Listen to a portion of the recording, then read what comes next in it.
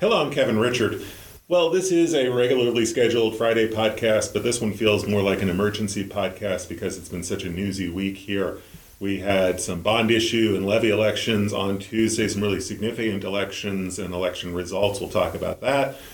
We had the ongoing race in the Boise School District, the trustee elections that come up on Tuesday, and some controversy about endorsements in those races. And then on Thursday, we had the legislature back in town for a one-day, $1 billion special session. To break all of this down, I'm joined this week by Sadie Dittenber, staff writer here at Idaho EdNews. You and I were at the State House on Thursday, so let's start there. Long day, eventful day. What sort of jumps out at you as you think about what we saw unfold? I think there was a lot there to digest. A lot happened, yeah. Something that jumped out at me was the lengthy debate in both the House and the Senate for a pretty overwhelmingly positive vote. Right. I mean, I think I kind of was joking about it in the press room that if you did the math here for a 90-minute debate in the Senate for one no vote, the ratio of minutes of debate per no votes was pretty outstanding. I was struck too. You're right. I mean, lengthy debates in both houses. I was struck by the difference in the tone in the House and the Senate. I was watching the House debate more closely as we broke down the day. I wrote about the House floor session. You wrote about the Senate floor session. The House session was really contentious. I mean, we had procedural attempts to derail the bill, to amend it, to break it into component parts, which would have effectively derailed the bill as well. You had some really, we had objections on the House floor. You had Representative Heather Scott talking about critical race theory and transgender issues and getting multiple objections raised from House Democrats. You had Representative John McCrosty, a Democrat, get on the floor and talk about attacks on public education. That drew an objection from Representative Ron Nate, a Republican. It was a very testy debate. Senate, not so much. I mean, it was a very, especially, as it led up to a 34-1 vote, it was a very, cordial debate, I guess you could say, a very, in some ways, almost a scholarly debate. Yeah, if I remember right, I don't think there were any objections, interruptions, anything like that.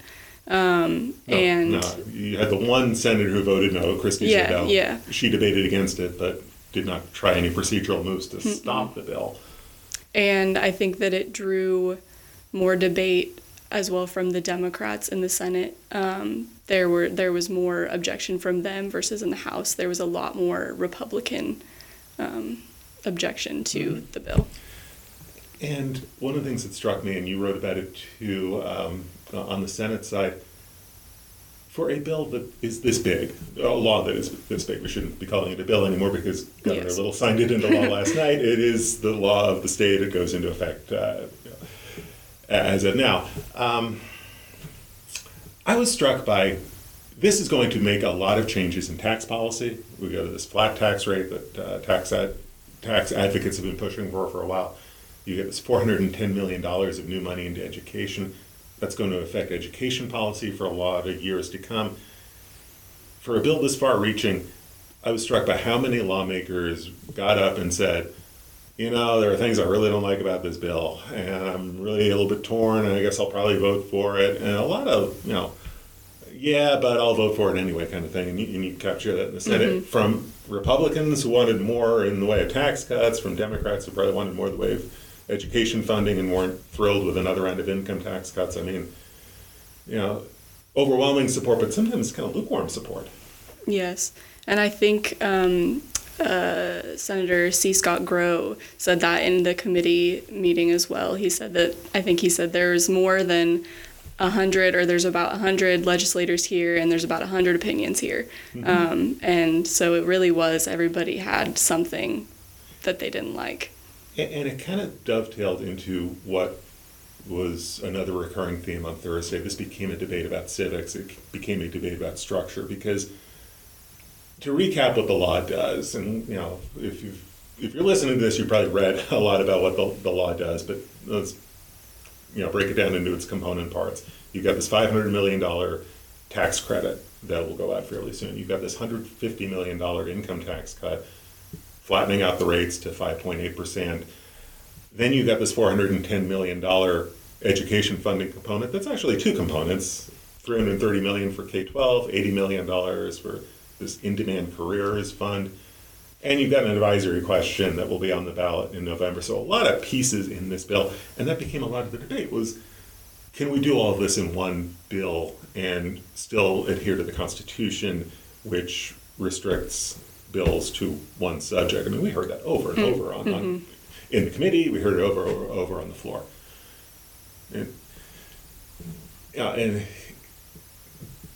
But what was interesting about it was it kind of also dovetailed into the vote in that people said, well, I like this part of it, so I guess I'll vote for it. Yes. Yep. Yeah, there was lots of questions about the constitutionality of the law. But it was interesting that so many people questioned it and then so many people voted in favor of it. And I think what struck me too, thinking about this going forward, to the session we'll be covering in barely 4 months, the big questions about where this education money are going to go, we don't have answers to that yet. We won't have answers until January. And ties into all the stuff we report about education programs, education funding priorities that permeate our daily coverage, whether it's I'm talking about the teacher shortage, filling classified positions, facilities. I mean, that's all going to be debated in January. It sets up a really interesting debate over education funding. Yes, it does. And as we heard on Thursday, questions about, aren't we putting enough money in already? Haven't we already put in enough in the way of increases? I mean, there's going to be a lot of scrutiny on the education budgets and how those play out and how those are structured and where that money winds up going. Yeah, there was a lot of talk about it too in both the House and Senate. There were some lawmakers who said it should go toward facilities. There were some who said it should go towards education savings accounts. There were some that said it should go towards teacher pay. So it's really, really up in the air. And with so many of those legislators not returning in January and with a new crew coming in, it'll be even more up in the air, I guess. And I think you touched on the number of legislators who are leaving. I think, to me, that made this kind of a surreal day at the State House because, especially listening to the Senate debate, and I was listening to it more in the background as I was doing other editing, and you were covering it. A lot of the debate, a lot of the lengthy debate, came from senators who are on the floor for the last time. I mean, Jim Rice carried the bill, and he lost in the primary. Grant Burgoyne, who's retiring, debated in favor of it at some length, really talking about the tax components and the education components. Stephen Thane, Education Committee Chair, who lost in the primary. His debate was really more about social issues and political discourse and political dialogue, not as much about the bill, but these folks are not going to be there in 4 months when these decisions about where the money is going. That's going to be decided by a whole different legislature. It's going to be fascinating to watch. Yeah, it definitely will be. And, we touched on it. Earlier this week, we had these bond issues and levies. Just to recap for listeners, the three biggest ballot measures failed on Tuesday. Coeur d'Alene had an $80 million plant facilities levy that failed. Valley View had a bond issue that failed. Middleton had a bond issue that failed. And that's one you wrote about earlier in this summer. You know that. I mean, you're from the Middleton area, so that's your neighborhood.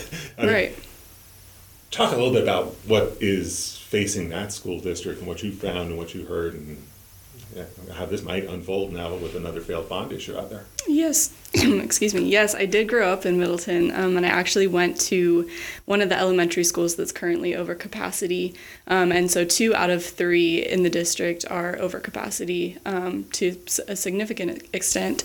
And the one that is not over capacity, they're keeping low numbers in that school because they use it for a lot of special education programs. Right. They need to keep class sizes small. So the one that I wrote about is Mill Creek Elementary, and they, I think, are at about more than 700 students at this point, and it's a school built for, I believe, 500. So they're really significantly over capacity. And when I talked to the superintendent, well, first of all, in their bond, they wrapped it together. They wanted to build a new elementary school. They wanted to build a CTE center, a career technical education center, and they wanted to do repairs on Heights Elementary because I believe the roof needs replacement. So that was kind of the bond measure in its entirety. And when I talked to the superintendent, he said that if the bond didn't pass, which obviously it did not, we know that now, that they are going to invest in more portables on both campuses. But at Mill Creek currently they already have portables, and the principal of that school said that once they get more portables, it really isn't going to make much of an impact. At Heights, they're barely keeping up. They're barely keeping up, exactly. And that also brings in questions of school safety. Like, if there was an emergency in the school, what happens to the kids in the portable? It's more difficult to lock doors. It's more difficult to transport students from the main building to the portable. So it brings up a lot of concerns. And at Heights Elementary, they have room for more, but they need permission from the city first. So they need to go through a bunch of procedural moves in order to get another portable on that campus. And the roof is, falling apart. So yeah, there are so many component parts to this whole debate about school facilities. I mean, it's a growth aspect, because what we're talking about, Middleton or Valley View or Coeur d'Alene, these are fast-growing communities. I mean, yeah, very fast. You're seeing it in Middleton. You're seeing it firsthand in Middleton. So there's the growth aspect, and whether you're keeping up with the growth or whether you're keeping up with deferred maintenance roofs that live their life and need to be replaced. But that safety element, that school safety element, especially in light of what we've seen in the past few months, has taken on new importance. That was a big part of the Coeur d'Alene debate, and a big part of the Coeur d'Alene plant facilities levy was aimed at trying to improve school safety, trying to beef up security, and make the schools more physically secure. So a lot of elements, and again, that ties back into what we will probably hear a lot of discussion about come January when the legislature's back in town. Yeah. And it's becoming a traffic issue, too, in Middleton. The principal there at Mill Creek said that their crossing guard gets hit at least once a week by a car, just, bumped or tapped, but still. And so for kids, there's subdivisions all around the school. So for kids who walk or are dropped off at a bus stop that's not at the school, it's pretty concerning for those kids and for the crossing guard.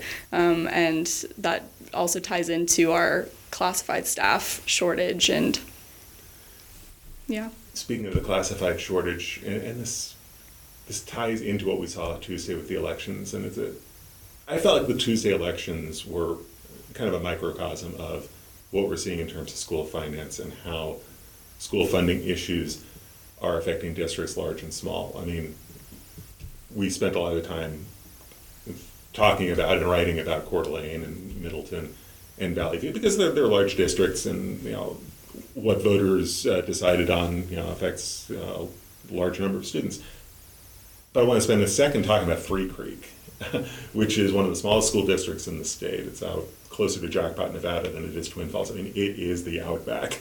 And voters approved a $40,000 supplemental levy on Tuesday to spend money over those 2 years to hire a paraprofessional, classified employee that they feel like they really need to teach those few students that are in the Three Creek district. Vote was 13-3. It passed. It got the simple majority it needed, but this isn't just an issue facing the large districts, it's facing the small districts, and I expect we'll see a lot of discussion about that come January. I mean, in some ways the discussion just began Thursday, and we'll just pick up more in 4 months. Let's shift gears a little bit, though, because I want to talk about, and I want to shine a light on the story that you wrote, really, really interesting story earlier this week. Another corner of the state, West Bonner. Yes. ELA curriculum on hold as school begins next week. Catch us up on that. It's a really interesting story. Yeah, so last week on Wednesday, West Bonner rescinded a curriculum for English and Language Arts that they had already approved in June. And they did that because there was some controversy about social emotional learning in the curriculum. So there was one called Wonders that's for K through 5 and one called Study Sync that's for 6 through 12, and they rescinded both of them. And the K through 5 curriculum has more of the social emotional learning component than the other one does. And there was a collaboration that it's published by McGraw-Hill, and McGraw-Hill did a collaboration with Sesame Street, and in that collaboration they added some social emotional learning. So things like read this paragraph and find out how you can, empathize with this character, that kind of stuff. Right. And so their intention was to teach empathy, teach these social problem-solving skills, that kind of stuff, but it's become kind of construed as a gateway into indoctrination attempts and critical race theory and all of that's being debated. All the catchphrases that are permeating the education debate that we heard on the House floor on Thursday. Heather Scott, who was a figure in the West Bonner story, because that's her legislative district. And she was in the legislature trying to advocate for not funding getting critical race theory out of schools. For education until SEL, not SEL, but CRT is eliminated from schools and libraries get rid of objectionable material.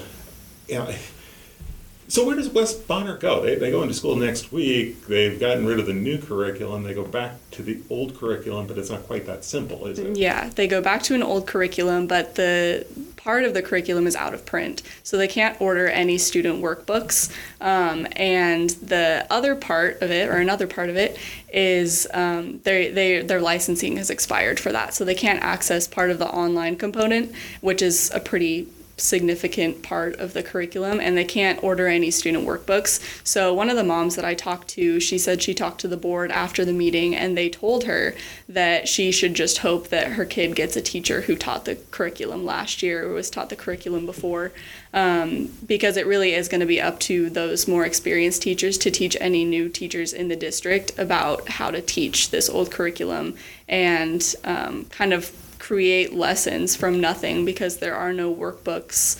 And so they're really just kind of trying to build something from nothing.